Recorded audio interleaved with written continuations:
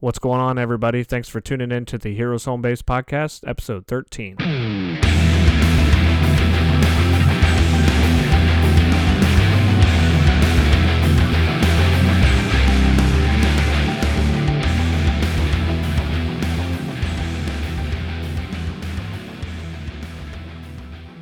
what's up, guys? This is Mark.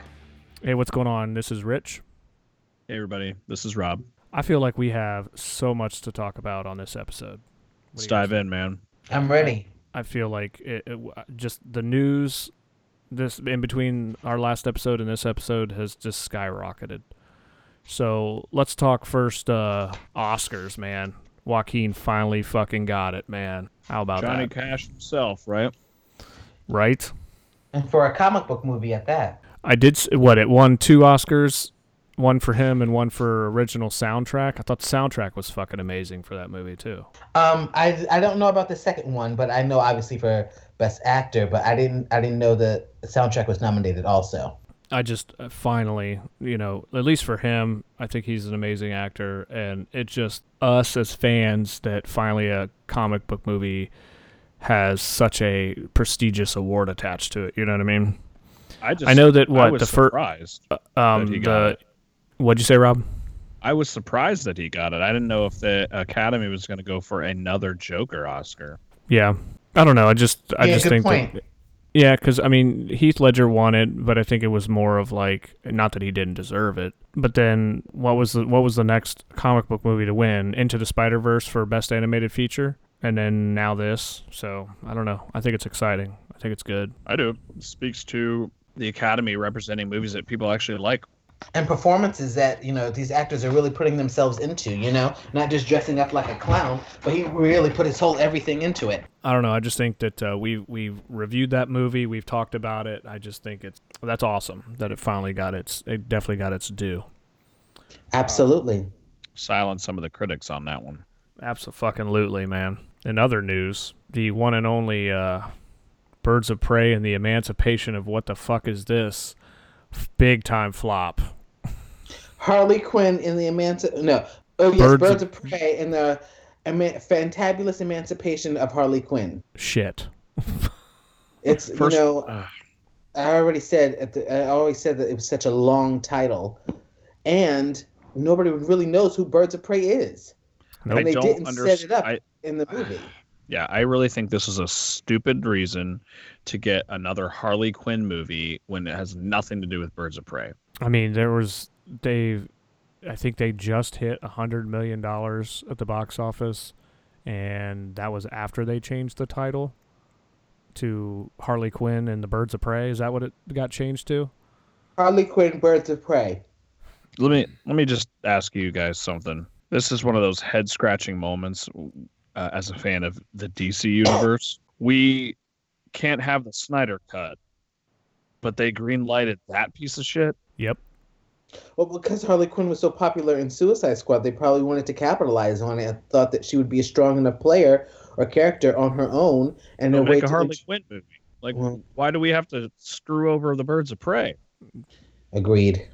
Right, you can't come up with anything original. I think that which kind of how can you have Birds of Prey without Batgirl? That's her group. That's what I mean. It's like, why do you got to shit on Birds of Prey? That's just like having the Avengers without Captain America, or it's the Bat family without Batman. It just doesn't fucking work. You know what I mean? Like, you can't have Birds of Prey and the one key component is Batgirl in that. Whether she's Barbara Gordon as Oracle or if she's Batgirl as Batgirl. I don't know. I think that there's this knee-jerk reaction to just jump on success. And I know we talked about this on previous episodes. Suicide Squad made a lot of money. I thought it was a trashy movie.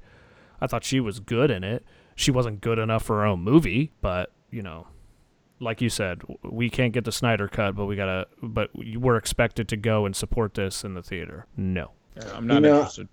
There are a few titles that I love in DC, but with these movies, I'm sorry, they're not hitting it. They're not hitting when it comes to these movies. I don't understand why. Shows, they've got down. Movies, they're just not hitting it. And this was just Not a good.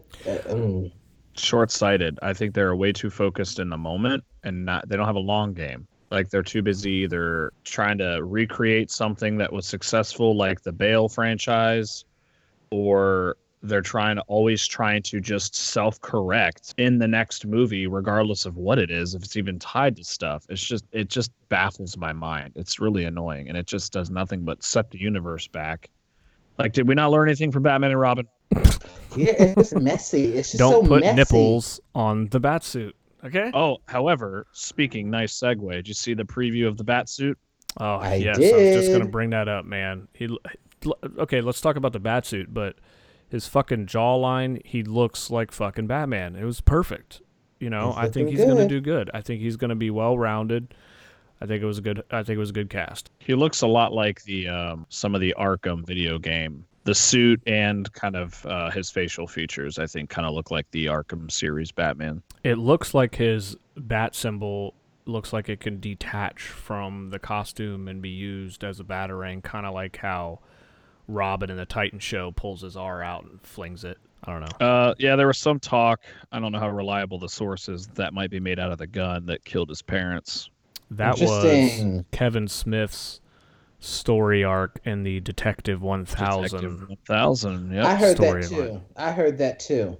One of my favorite storylines from that book. Yeah. From Joe his Chill's suit, gun. The symbol reminded me of the suit specifically in the Gotham Knight video game. There was just a lot of body armor and mechanics. It almost kind of looked like an Iron Man rendition, just the Batman edition. So there's a lot of like parts of the logo that moved, parts of the chest plate that moved. It just reminded me of that particular video game. So, Well, do you guys want to, on a happier note, even as cool as the bat suit is, and we're getting to see glimpses of the new Batman movie, do we want to kind of talk about a new segment we've decided to develop and come up with for the show? indeed. Absolutely. A new segment we're calling Home Based Communications, where we take some time and get a chance to reach out to some of our listeners and people who have written into us. And tonight we got a chance to speak to one of the guys who frequently writes into us. His name was Herb, and we got a chance to talk to him tonight. I just think that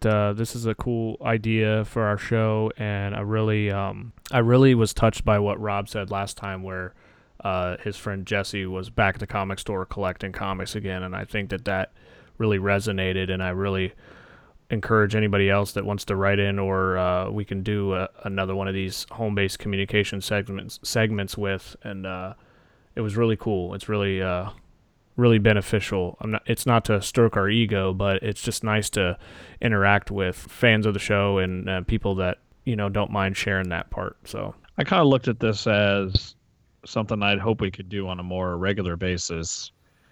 I just like it reminds me of when we were sitting in our basement as kids, just sitting down, no agenda, just talking about comics and stories. And I just think that is where I'd like a big part of our podcast to go in the future. So absolutely. Agreed. So without further ado, home-based communication. Subject line Herb. Subject line Herb. I fucking love that. You guys love my emails. You love them. Me too. Me too. Subject line Herb. That is fucking amazing. I love that. Yeah. Man, I can't believe that. I can't believe that whole thing went into the subject line because it was a long email too. I almost like wrote you guys a book there. Well, Rich got mad at me because I couldn't read the whole thing. He's like, "What do you mean you can't read the whole thing?" I'm like, "Well, it just kind of stops on the Outlook app." He's like, "Well, I don't know." That was amazing. Yeah, I don't know what was going on with that one. So Herb, right off the top, so how did you hear about our podcast? There are like a billion out there. So how'd you figure out we had this lovely thing going? Well, I kind of knew that it was going to be going before it even got going. So that was how I heard about it, through Rich, really. So Promoting my fiance and Kim are good friends, and so I pretty much got to know Rich that way, and that's how I found out about you guys. And we kind of talked a little bit, and I heard about it, and I was like, yeah, this is good stuff. I'm excited. So your fiance works with show quitter Kim. Yes, show quitter. Kim. Yes, that's right. Show quitter Kim. Also known as Rich's wife. Rich's wife. You have Yep. been our most frequent writer and follow-up guy, so we appreciate you talking to you tonight. Mark, he's the That's lone. all right. He's the lone emailer. I love a good charity case. Well, we could use all the charity we could get. Oh shit, that's funny. It's most appreciated. He's like, look at these poor bastards. I'm gonna send him an email. 'Cause Nah. nobody's emailing. Their mom's the only one emailing the podcast. Oh. No, I love it. You guys are great. It's a good time. It's a great idea. Well, we appreciate it. Can you tell us, Herb, when did you first fall in love with comics? Well, I've loved the genre in comics pretty much since I was a kid. I've never really been a huge collector, I guess, but Superman, Batman, Spider-Man. I grew up with Saturday morning cartoons and everything like that. So I mean, it was from the very beginning. But I would say that really when I got started with comics, wasn't really until high school. Actually, a friend of my mom, who had been a family friend for a really long time, gave me The Watchmen, the graphic novel, for my high school graduation. And I really hadn't had any comics or anything like that up to that point. And then that was pretty much kind of the kickoff. And I held on to it way for to about start a year. hot. Holy shit. Yeah. I held on to it for a year before I even opened it. And then I heard that the movie was coming out. So I said, I better get on the read this thing before, I find out that my mom's friend asks me about it. And then I can't say anything about it before I went to see the movie. So I had to check it out. And from that point on, I was in love with it. It's a great story. And probably one of my number one heroes of all is Dr. Manhattan. So Hell yeah. Nice. Well, I guess you kind of sort of answered the question that I was going to ask if you were currently collecting. So you're not collecting, but if you were going to collect, what do you think you'd collect? Well, yeah. See, I definitely don't have a collection. Not like you guys. Like I wouldn't even say I have even what you have over your head, Rich. But I've been mostly just reading. I guess I'm kind of a mooch, but reading comics from friends and stuff like that. Right now, I've got Alan Moore's The Swamp Thing saga. Hell yeah! And that's what I'm on right now. But one of my things that I do like a lot is a friend of mine, Alan, actually, his name is also Alan. Nice. This is Alan Martina, and he gave me the Sandman comic series. And I don't know if you guys I'm sure you are familiar with that, but it is definitely one of my favorites and absolutely what I've been into mostly. Preacher was the most recent thing that I went through. Preacher. I don't know if you guys did that. They did the adaptation on TV, which was pretty good. It was pretty good. It was close. It was close in a lot of ways. I mean, they took a lot of liberties, as most do. So yeah, I think that answered the question, right? Was that the question? What would I collect? I guess my number one hero, I guess, would be. I mean, I'm pretty much DC mostly. I guess DC is that's my number one. Batman, I think, has some of the best stories. I think overall. Superman. I've always been just like I like Dr. Manhattan. Superman's my go-to because I've always kind of just been a big fan of the godly, invulnerable kind of heroes, because I feel like a lot of people want to be that way. At least I'd love to be that way. Right. But you can relate a little bit too much to Batman because he's mortal, but you cannot relate to Superman in any possible way. Absolutely. Yep. So you already answered my question, Herb, but I guess I'll ask it this way: who are some of your least favorite heroes in the DC universe? Least favorite. I can't say that I have a least favorite. I think that the way that they've been portrayed, at least in the movies, because I haven't read a ton of comics, so I couldn't really speak to how they're portrayed in the comics. But at least in the movies, like Constantine, like I would love to see a better rendition of Constantine. I would love to see something more, or Swamp Thing. Like why can't we get a Swamp Thing? But Do you have the DC Universe Did you app? watch that Did you on watch DC Swamp Universe? Thing? no, I have not watched it yet. No, I have not. Well, I Excellent. will have to let you loan the login and password to that, because that show It was excellent. fucking amazing, dude. Amazing. Yeah? Excellent. I It would was watch awesome. it. Why don't you finish reading Alan Moore's saga and then watch it? A lot of people love it that love that original comic. So yeah, read it and then watch that. Can you tell me what are some of your favorite stories? Again, Sandman still goes back to one of my favorite stories. And then Neil Gaiman, anything really that some of his stuff that he's been doing. Another really good story that I've been on to is Saga, the actual just Saga. Have you guys heard of Saga? I read the first issue of that when I was perusing some books in Barnes and Noble, and that is a really original, pretty sweet. I will have to good get stuff. that giant collection and sit down and read that someday. Yeah, man, it's like a Romeo Juliet versus with Star Wars and Old Western kind of combined together.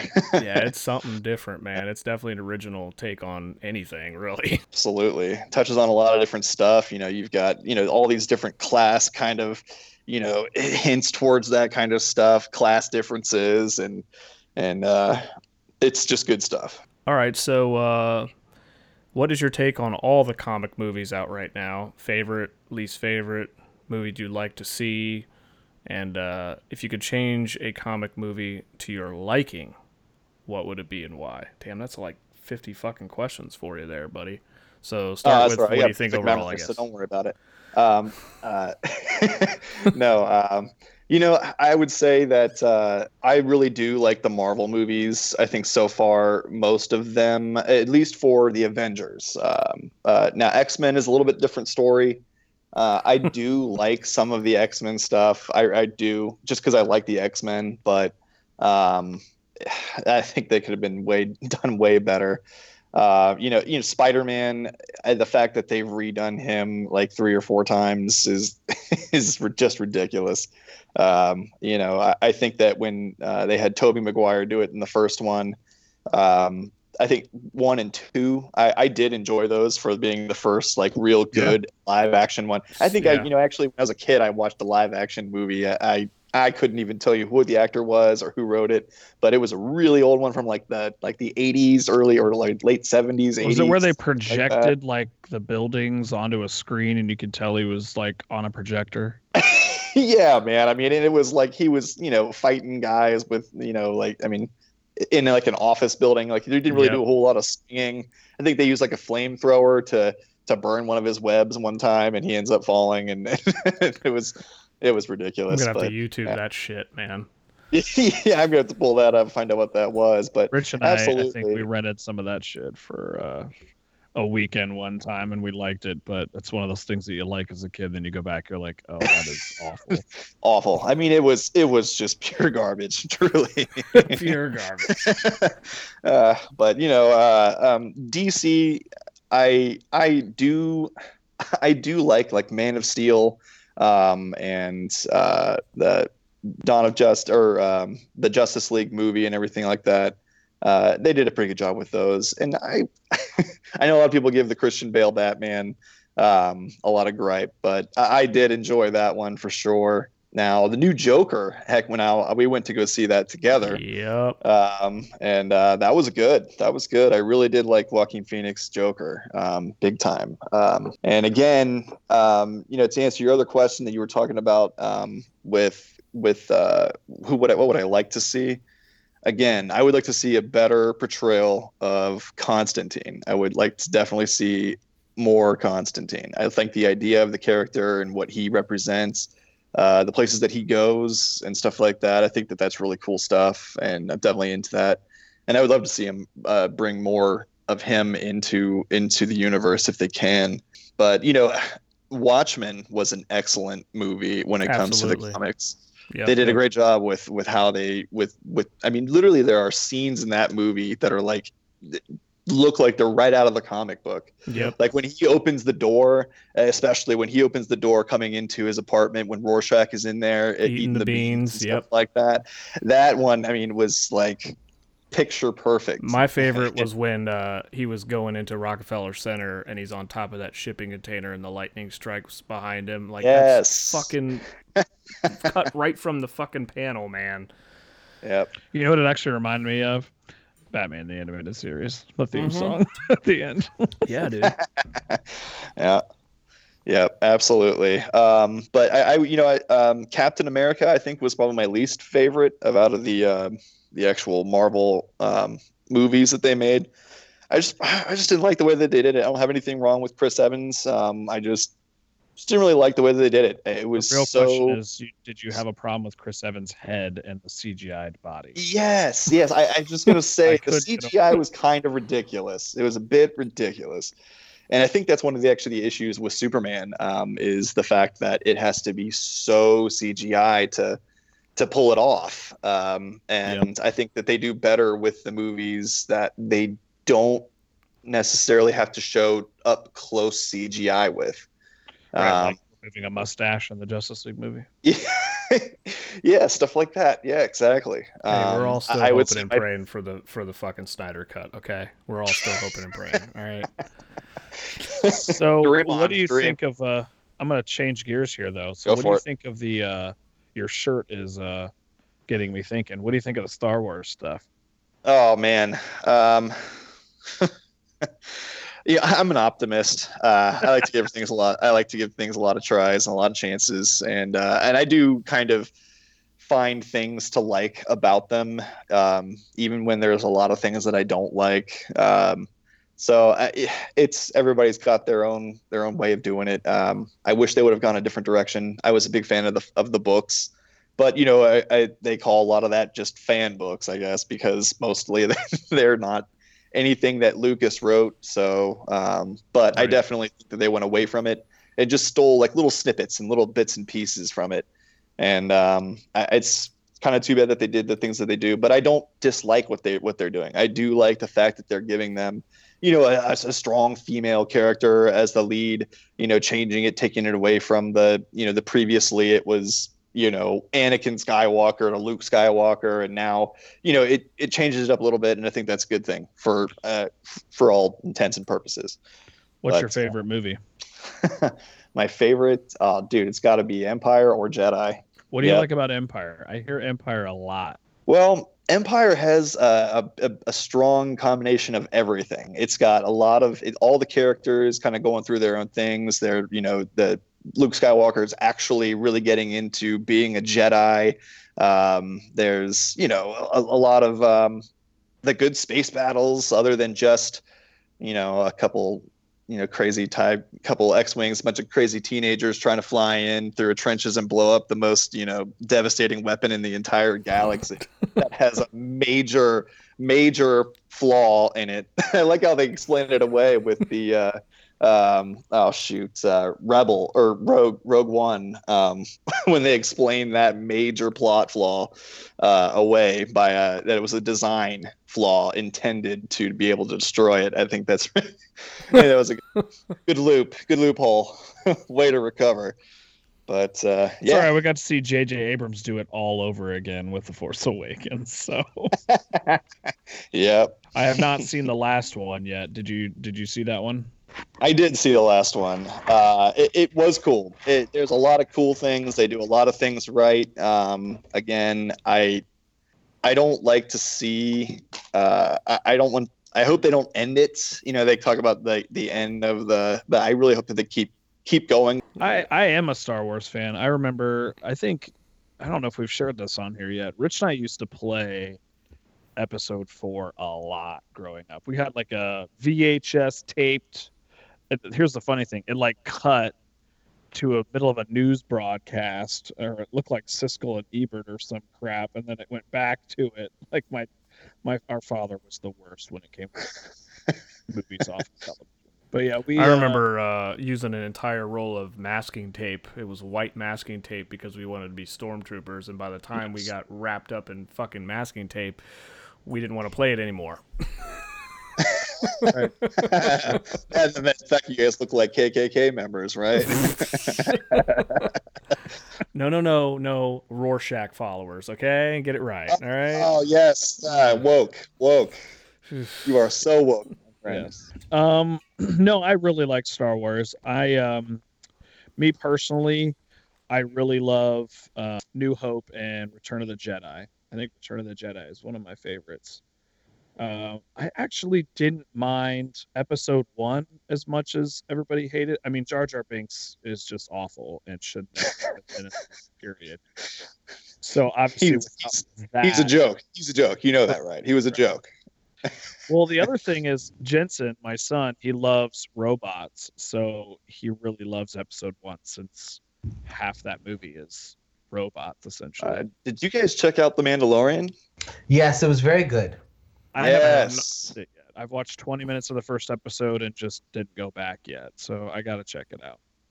Dude, the battle droid, the whatever, I forget what kind of droid he is, but talk about killer. I mean, that was one of the things that The Mandalorian really does is show just how devastating an actual droid could and should be. I mean, you think about it, like episode 1, 2, and 3, they're going up against these droids that are just these kind of nearly mindless automatons with a ridiculous voice that got worse as each episode went by. And they just kept getting dumber and dumber. But this other droid, just goes in and just mows everybody down just with perfect precision. And they didn't stand a chance. I thought that was good stuff. Cool ideas. The first like real droid, I guess you would consider him part droid, was General Grievous. I thought he was pretty badass. Yes, Grievous was cool. Yeah. I think I hated episode 2. It just to me showed that George Lucas has no business writing romantic storylines ever. But I actually poor George. I did enjoy episode 3. That's why we sold it to Disney, man. It's all princesses and fucking fairy tales and shit, man. Princess Leia is now a Disney princess. Yep. I can show you the world. Sorry. So that's, I like some of the prequels. Love the original. It took me forever to watch Rogue One because I'll be honest, I kept falling asleep. So it took me probably 2 years to watch that. And I 2 fucking years. I don't blame you. I know, man. It was like I kept falling asleep, and then I'm like, "What is Forrest Whitaker?" Okay. Well, it's like we all know what's going to happen. They basically it's just the opening credits to A New Hope. Exactly. Except the only thing I would have changed is I didn't need to see Princess Leia's face. Oh, right. The CGI Princess Leia at the end. General Tarkin looked great. I just needed to see the buns, and a silhouette would have been fine. That's it. Yeah. Oh, you mean Princess Leia's buns? Yes, that's what I mean. There's Mark. Yeah. All right. So, Herb, since you're right into our show a lot, and again, we do appreciate that greatly. What are maybe some of the some things you'd like us to cover in future episodes? That maybe some topics or subject matter that you would find interesting? Yeah, I was just going to say, that kind of when I brought up tonight, where I was kind of just deviating from the typical, just your normal mainstream Marvel and DC, and kind of jumping off towards some of these other comics, like I said, like Preacher, Sandman, Saga, some of the stuff like that. I think that would be kind of cool to see some of that, hear more about that stuff. But honestly, I love what you guys are doing so far. I learn a lot from just hearing you guys in your guys' interview with the Ugly Troll, or not the Ugly Troll. That's a bar. Anyways, gosh, what is it? Laughing Ogre. Laughing Ogre. Yeah, it was one of those like fantasy creatures. I knew it was Ugly Troll. All right. Well, I'm glad to hear that because we want to not just have a good time and have a conversation, but also kind of shed some light on things and educate people as well. So I'm glad that you said that. Absolutely, it's definitely educational in that way. Absolutely. Can you tell us? Do you have any questions for us? Well, I listened to your guys' first episode, so I got a lot of background on where you guys came from with your comics and everything like that. I would say, what are each of you into right now? What's your latest your latest trend, your latest fad? What are you listening to or reading? Well, right now I have been not collecting anything mainstream, but I've been. I don't know if you heard the interview we did with the author of Hawkeye, the writer of Hawkeye. So Yes. I'm following him a little bit, but really right now I've kind of taken on the seat of being our traveling portion of our podcast. In March next month, actually, I'm going to the Emerald City Comic Con in Seattle. Awesome. There is a New Jersey Comic Con that I'm going to in May, and then there's the New York City Comic Con in October. So I'm kind of doing the bit of traveling for our podcast and kind of taking it to different places and talking to different people. So that's what I'll be doing. Fantastic. So my son was going to Clintonville Academy, which was right by the Laughing Ogre last year. So he's not going there anymore. So I was actually frequenting the Laughing Ogre a lot more last year. So I'm a little bit more kind of less going in there. But I have picked up Hawkeye, and I've mentioned on a couple episodes I do want to start reading some Spider-Man stuff. I used to read Spider-Man when Rich and I were younger, and I really want to kind of maybe look at that character a little bit. So that's my plan. Hopefully How do I'll you be feel able to.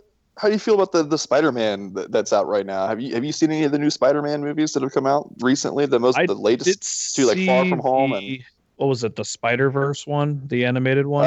Into the Spider-Verse. Yeah, that was cool. I actually thought thought that that was was a pretty cool, man. That was pretty good. damn incredible movie.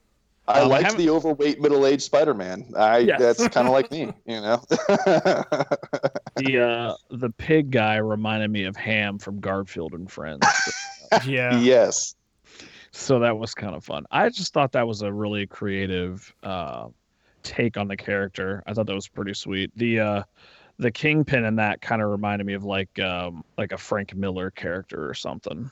It was kind of very, very interesting take on that. I haven't seen any of the new stuff. I did go to see the Venom movie with Mark when we were in town for Comic-Con back in Tom Hardy couldn't even save that movie. Yeah. It was It needed to be rated R. It needed to be rated R. That saved the movie. Yes, absolutely. I agree. I think a lot of them should be rated R, but that's just me. I give you balance sometimes, I guess. It was his performance that saved the movie. The story itself wasn't good, but Tom Hardy did a good job. So He did. Mark, like for hours after we saw the movie, he like wanted a reality check. Guys, that wasn't that bad, was it? No, Mark was just pissed off because he tried to sneak his dessert in, and the guy made him throw it in the trash can. So he spent the whole movie pacing basically in his head at how he ran out of that fucking theater to get his what was it, pie out of the trash, and they changed the trash bag. the fact that he didn't want to dive into the You trash. fucking forgot about that, didn't you? Yeah, I did. You're like, oh, fucking seriously? I gotta throw it out? Come on. Bullshit. It was bullshit. It was a good pie, but I thought Tom Hardy's performance is what saved the movie. So I'll have to check out some of the newer stuff. Probably when it comes out on Disney or something. Well, hopefully. What about Shazam? You guys check out the Shazam? No, I did actually Hard watch pass. that. It's a hard pass. Didn't like Yeah. Shazam? You didn't even check it out? You mean the original Captain Marvel? Is that what we're talking about now? Yes. Yeah. So there I were thought some that funny I parts. thought Zach Levi was good in it. I liked that they had all the Marvel family in it. I thought that was fun. I thought it was a little bit over CGI with all the creatures and all that. It's just over cheese. Over cheese. All of them. All of them are just, it's over cheesed, man. I mean, normally too much cheese is never possible in the food world, but come on. I think it was DC's attempt to swing the pendulum the other direction to add some humor, like Marvel humor, into the movie, and it just flopped for me. It was like, Yeah. I took the kids to see that shit, and I was glad Lexi was sleeping when that freaking creature ate that dude. I was like, damn, fuck, I thought this was a kids family-oriented movie, but whatever. As far as me, Herb, I'm collecting, I just picked up Bendis's relaunch of Legion of Superheroes. I'm like 3 issues into that. That's pretty good. I'm reading Chip Zdarsky's Daredevil right now. It's really fucking excellent. I'm really enjoying that. So that's like that's new for me. And then I'm still reading my core books, but yeah. Fantastic. Well, I really appreciate you guys having me on. This has been a great time. No, It's we been a really blast appreciate talking. you interacting with the show and coming on. Appreciate Absolutely. it. Absolutely. Thank you. We really appreciate it, Herb. Thank you for taking the time. Thank you guys. Good hanging out, man. Absolutely. Take care. Till Keep next listening. time. We'll see you later, buddy. Thank you. All right, everybody. So that was Home-Based Communications Issue 1 with Herb. Again, we would really like to make this a more frequent segment on future episodes. So if you want to shoot us an email at heroeshomebase@gmail.com or hit us up on our Facebook page, Heroes Home Base Podcast. We'd certainly like to get some more comic fans on the show to kind of talk about, what they like, what they don't like, current events, whatever they'd like to talk about. So, and while you're on Facebook or shooting us an email, why don't you subscribe to your, podcast provider of choice. Give us a like, a subscribe, and tell us if you hate the show or if you love the show.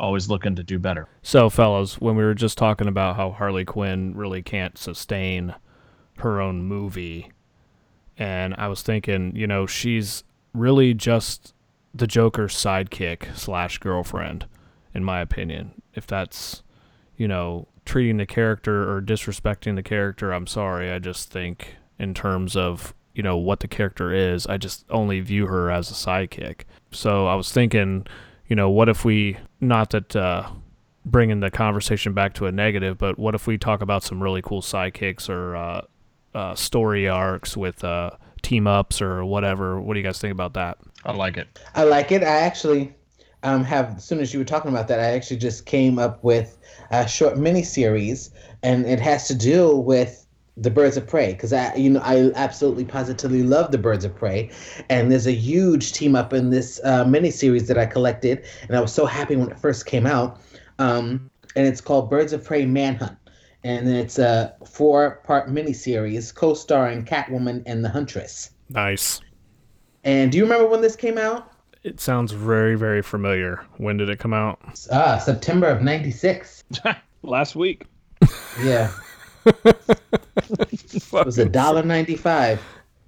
Oh, it ain't that cheap anymore. Said last week. Last week. Yeah, September of '96, and it was it was Oracle, Black Canary. Well, the ones who were in the field were Black Canary, Huntress, and Catwoman, and it had to do with a guy who all 3 of them happened to date. What? At 3 separate occasions, and all 3 of them found out at 3 different times that he was actually an arms smuggler, like a really bad guy.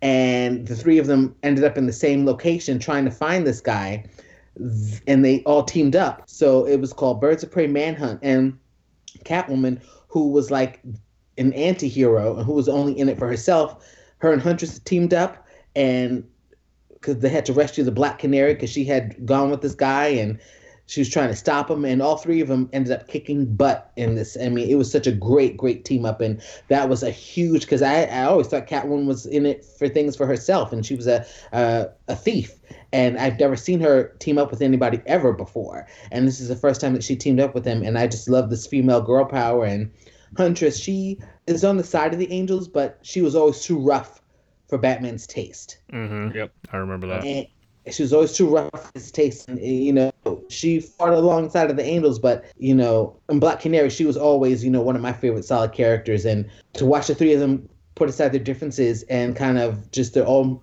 3 have such different personalities and have them work together was really, really cool. So it so happens that that's the choice of that's my choice for team ups.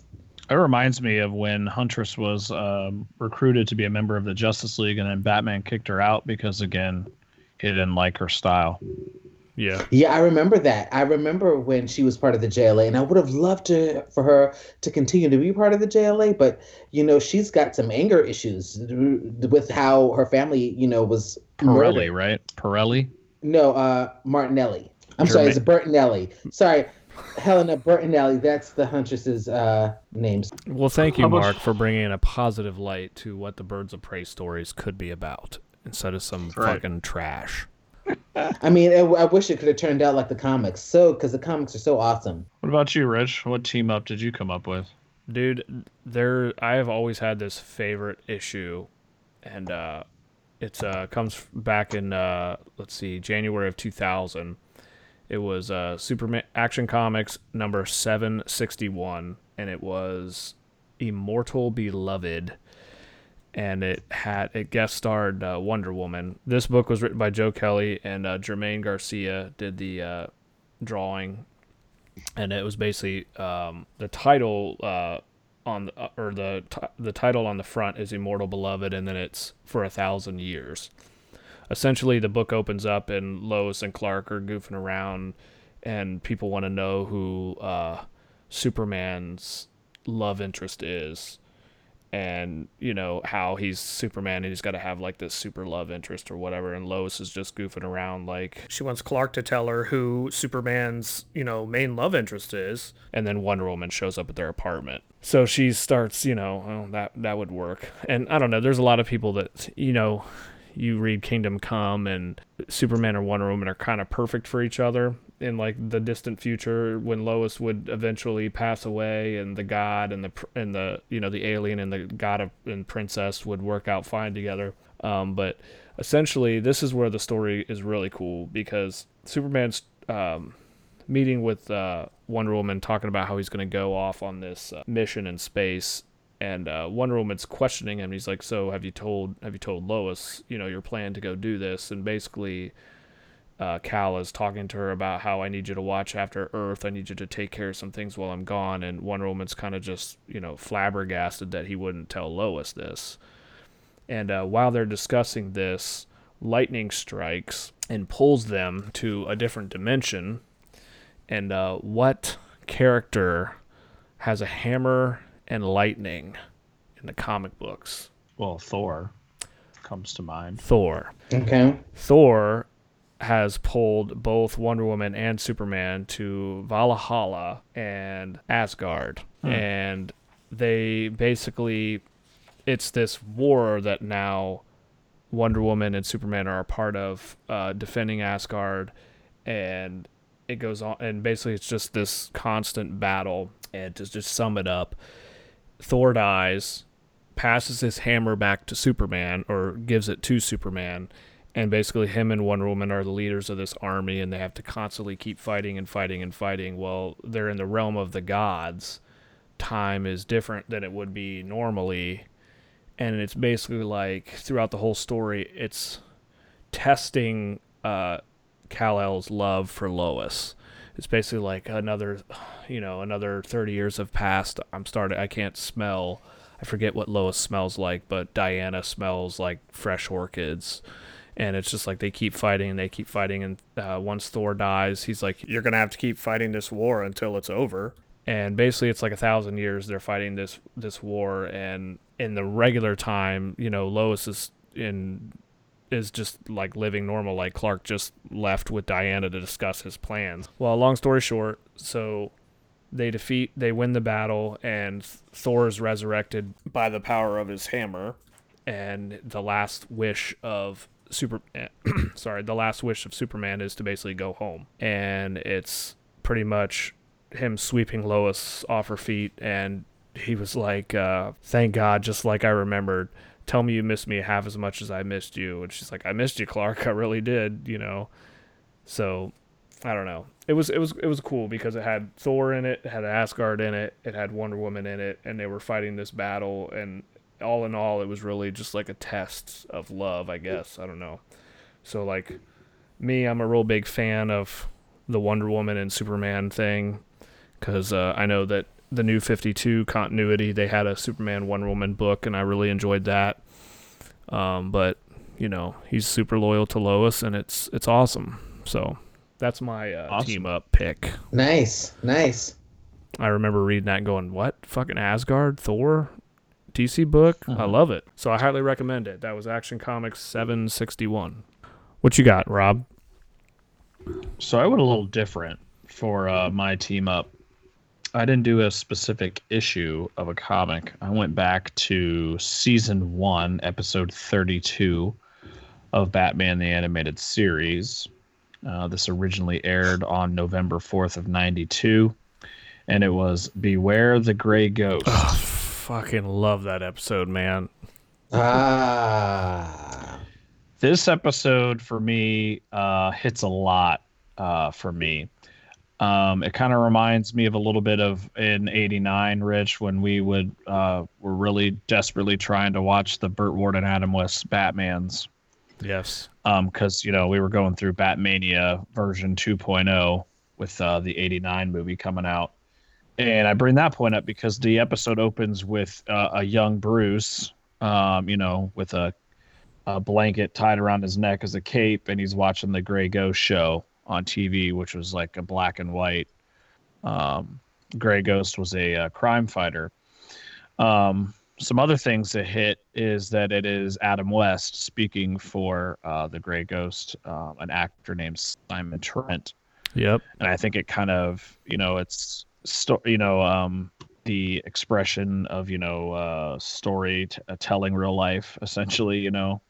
This Simon Trent guy is kind of typecasted, and Adam West, once you play Batman, that's pretty much what he was known for. But he was for sure typecast. Yeah. Yeah. For those that don't know, and if you haven't seen that, I'm sure you can get it on YouTube. Just a great episode. Essentially, the villain is the Mad Bomber, and he is duplicating a crime that was on the show and using these little race cars to blow up banks and other places. And he's like really obsessed with toys, and turns out the Mad Bomber is like this toy guy who Simon Trent has been selling his Gray Ghost merchandise to so he can pay his rent. Yeah. But Batman actually teams up with Simon Trent because these bombs were just such a match to the show, and he figured Simon Trent was the one that could help out. So Batman got to, crime fight and do some detective work with, the character of his childhood TV show. But at the same time, Simon Trent got to, insert himself into that role. I think what was really cool about the episode was, he got to replay this character that was a double-edged sword, essentially. It brought him a lot of success, but then he was typecast, so it kind of hurt his career. But he got to play that character in real life to help Batman kind of solve this crime. Bruce gets to fight crime with his childhood hero, and Simon Trent gets to pretty much fight crime with the Batman. So I thought that was pretty cool. A pretty genius take on that episode. I think it was Bob Kirkland who directed that episode. So I thought that was a pretty cool example of a team up. That's a great episode. I remember the scene where the Gray Ghost goes to sell off his stuff to like the guy who owns the store because he's a big fan, but unfortunately his stuff isn't selling well. Yep. You remember that scene? I remember that scene so well, so he can't really give him a whole lot of money for it because his stuff just isn't selling. I remember that. Do you remember was it Bruce that went to go get copies of the show and nobody had original copies, and Simon Trent had all the episodes on reels in his closet? Yeah. Is that what it was? Dude, that's awesome that you picked that episode, because I honestly, if I had to pick my favorite episode of Batman the Animated Series, it's that one.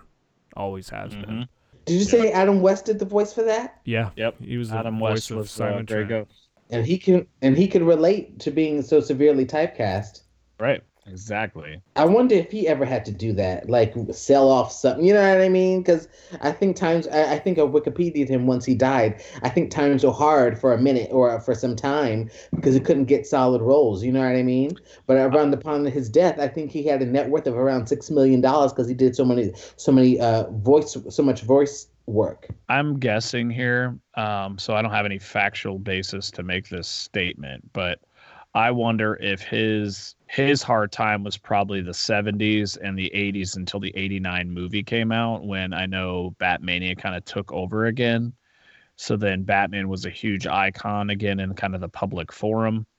And I know he had even, didn't he talk to Burton about trying to play Batman again, Rich? Yeah, he did. And they said they wanted a new character.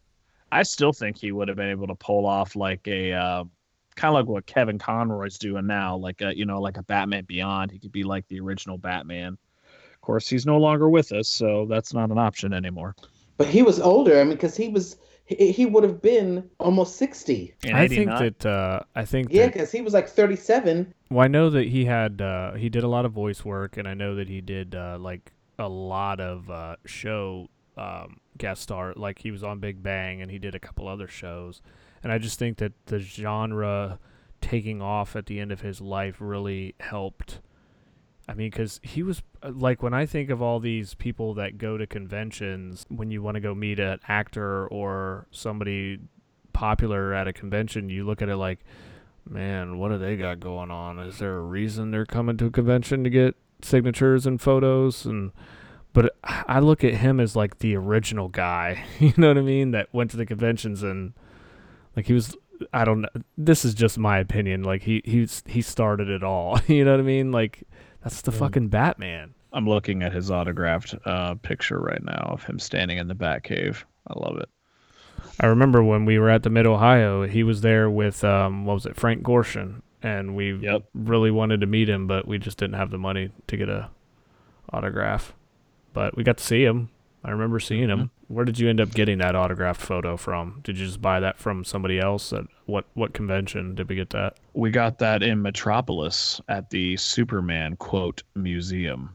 That's right. Speaking of team ups, it's so funny because I was just remembering that Marvel did a run of Marvel team ups that ran from like the early 70s to like the mid 80s.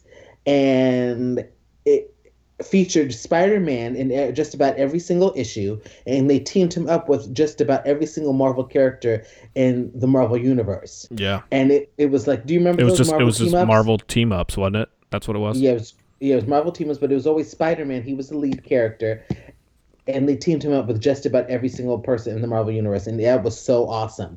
I mean, that was really, every story was different. He teamed up with Captain America, Moon Knight, the Inhumans, Fantastic Four, Thor, Black Widow, Silver Surfer, Daredevil, She-Hulk, The Thing, Ant-Man and the Wasp, Ghost Rider, Vision and Scarlet Witch, Wolverine, Professor X, Ms. Marvel. I think that team-ups are always going to be a really, really cool thing about comic books. Like, because I know we've done DC versus Marvel, we've done the Avengers and JLA, and every now and then they cross universe, and then just random team ups that don't really see coming in your regular universe storylines. Like just a regular Wonder Woman and Superman title can be kind of a different take up on a team up, but really good topic. I love it. I love your Batman the Animated Series, Rob. I think if I'm going to rank them, I'm going to pick yours as number one, and then my Action Comics, and then Mark's Birds of Prey. Mine would go Birds of Prey Manhunt, Rob's Grey Ghost episode, and yours Man of Steel. I'm going to go with mine because I think mine it pushes too many buttons for me. Yeah. It hits the nostalgic button for sure. I'm going to go with Rich because I like how it kind of blended both universes, and then I'm going to put Mark's. I'm just still a little sour taste in my mouth about anything Birds of Prey right now.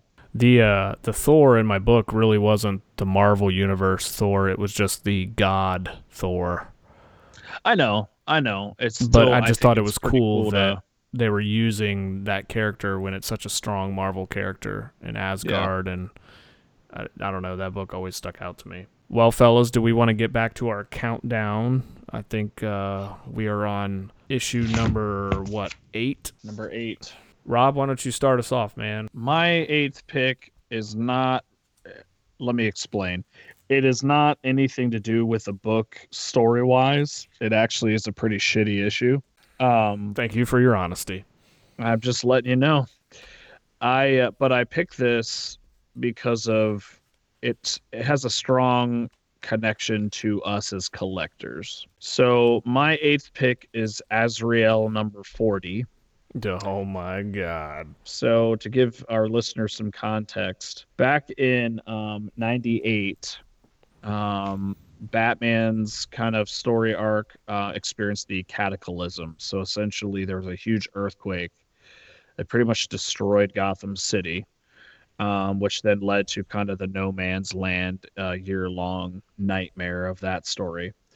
But it majorly impacted Batman's kind of universe, for lack of a better term. But I remember where I was. So Rich and I were down in the club. That's right, down in the club.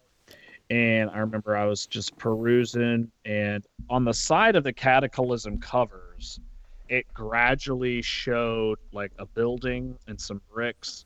And as the Cataclysm series progressed, the bricks would slowly like crumble.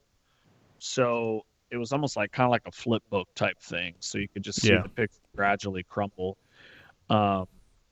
And I was so proud. I was like, man, we got all of the Cataclysm books. And then I found because it was they went across all the titles and not all of them we collected. It wasn't just the Bat books. It went through Azrael went through, Catwoman, all the other books in the essentially the Bat family. Yes. So, and it was probably 3 or 4 weeks after this book came out, I realized we didn't have it. And so the real reason I'm picking this is because this is really the first book, since Rich and I were solid collectors, that we actually had to hunt for. And I remember we called up all the local comic shops, didn't have it. And in fact, this was at the British Paper Mill on Bryce Road. So we drove out there and they had one copy left. So the plot of the book, it's kind of weak, but, I'll describe it because I picked it. Damn it. Now I gotta talk about it. Azrael recently caught Bane. They're dropping Bane off at the prison, and he escapes because the quake hits. And Azrael's pretty much chasing Bane around Gotham while news anchors are reporting on the quake that's happening. So, again, not anything spectacular about the book itself. It's just, it has to be in my top 10 because it's really the first book that we hunted for, and that's significant for me as a collector. So that's my pick for number 8. Mark, do you remember us trying to hunt that book down? How long did it take you to actually find it? Probably about a month. Yeah, it felt like longer. I remember going to a local Comic Con probably it was on the Buckeye Con. Yeah, it was a Buckeye Con. It was a couple years ago, and I found it. And I remember snapping a picture of it and showing it to Rob. Dude, selling it for $2. I should buy another copy. It felt like longer than a month. It did. It felt like a year. But it was, that was one of the first story arcs that we, besides the death of Superman and all that. But this was like, when we collected all those, that was like in the past. They had already been out. And then you just got to find all the issues. This was actually live. We were collecting at the time that this was coming out, so it was like a whole new experience of, fuck, we missed an issue, man. Now we got to figure out where we can get one. And, just, you couldn't go on Amazon and buy a missing issue or go on eBay. Shit wasn't around yet. Right. So it was like, fuck, if we miss this whole collection is going to be for nothing because we don't have one issue. I remember that. But I remember like 2 years after we bought it at a con, somebody was hunting for it and couldn't find it. I do. I remember that too. I mean, but if you think about it, Azrael kind of sucked as a character. So it doesn't surprise me that there is a shortage of this because, like nobody. I can't believe he had his own book for such a long time. Yeah. I don't. I mean, he went through 952 outfit changes as well. But I mean, so I bet it's probably hard to find because DC probably didn't produce too many copies of it. But the fact that they attached it to the Cataclysm, more people were probably snatching it up than usually would read it. Right. Mark, what's your number 8, sir? My number 8 is Avengers Volume 3, number 7. It's the end of the Live, Create, or Die 4 of 4. And this is basically where they not only is it about the Kree, but they highlight Warbird, who's originally known as Ms. Marvel. They highlight this is her trial due to her alcoholism, and they find her. She quits the Avengers. They demote her to inactive status, but then she ends up quitting, and this is where it all concludes. And you see her walk into the Avengers chamber, and they sit and they go through a trial with her. And this is one of my favorite issues. And they end up going to space afterwards to fight the Kree. And it's just a complex issue. So this is my number 8. Nice. Who wrote that? Kurt Busiek and George Perez did the drawing. So that sounds like a strong story. It's a very strong story. It's one of my favorites. I still reread it to this day, 22 years later. What's yours? My number 8 is by one of my favorite podcasters and one of my favorite comic writers of all time, the one and only Kevin Smith. And it is Green Arrow #1, Quiver Part 1 from April 2001, when Kevin brought Oliver Queen back to life. I could pretty much pick this whole story arc that he wrote in detail, but I really like this issue because it kind of outlines all the characters that were affected by Oliver's death and what they're going through since he's been gone. And Mark, I know you'd appreciate it because it's got, Black Canary and how she misses him, and it's pretty much all the people in his life, Roy, Black Diana, and the end of the book is him, showing up. And then just the whole story in general is really, really excellent. If you're a Green Arrow fan, I would definitely say this is a huge story that you should read. I need to reread that. It's been since its original run that I read that. Yep. So, and one of my favorite memories was going to the Secret Stash with you, Mark, the first time I went to New York Comic Con, and then bought Green Arrow #2 from Walt Flanagan. It's Kevin's signature on it. So does it? Yep. So my number 8 is Green Arrow #1. Well, guys, a lot of information this episode. I love our new segment. I love our current events. Really, a lot of good books we talked about. A lot of great topics this episode. Absolutely. Please be sure to get in contact with us at heroeshomebase@gmail.com or hit us up on Facebook at Heroes Home Base Podcast. All right, fellas. Well, until next time, this is Rich. This is Mark. This is Rob. Thanks for listening, guys. See ya.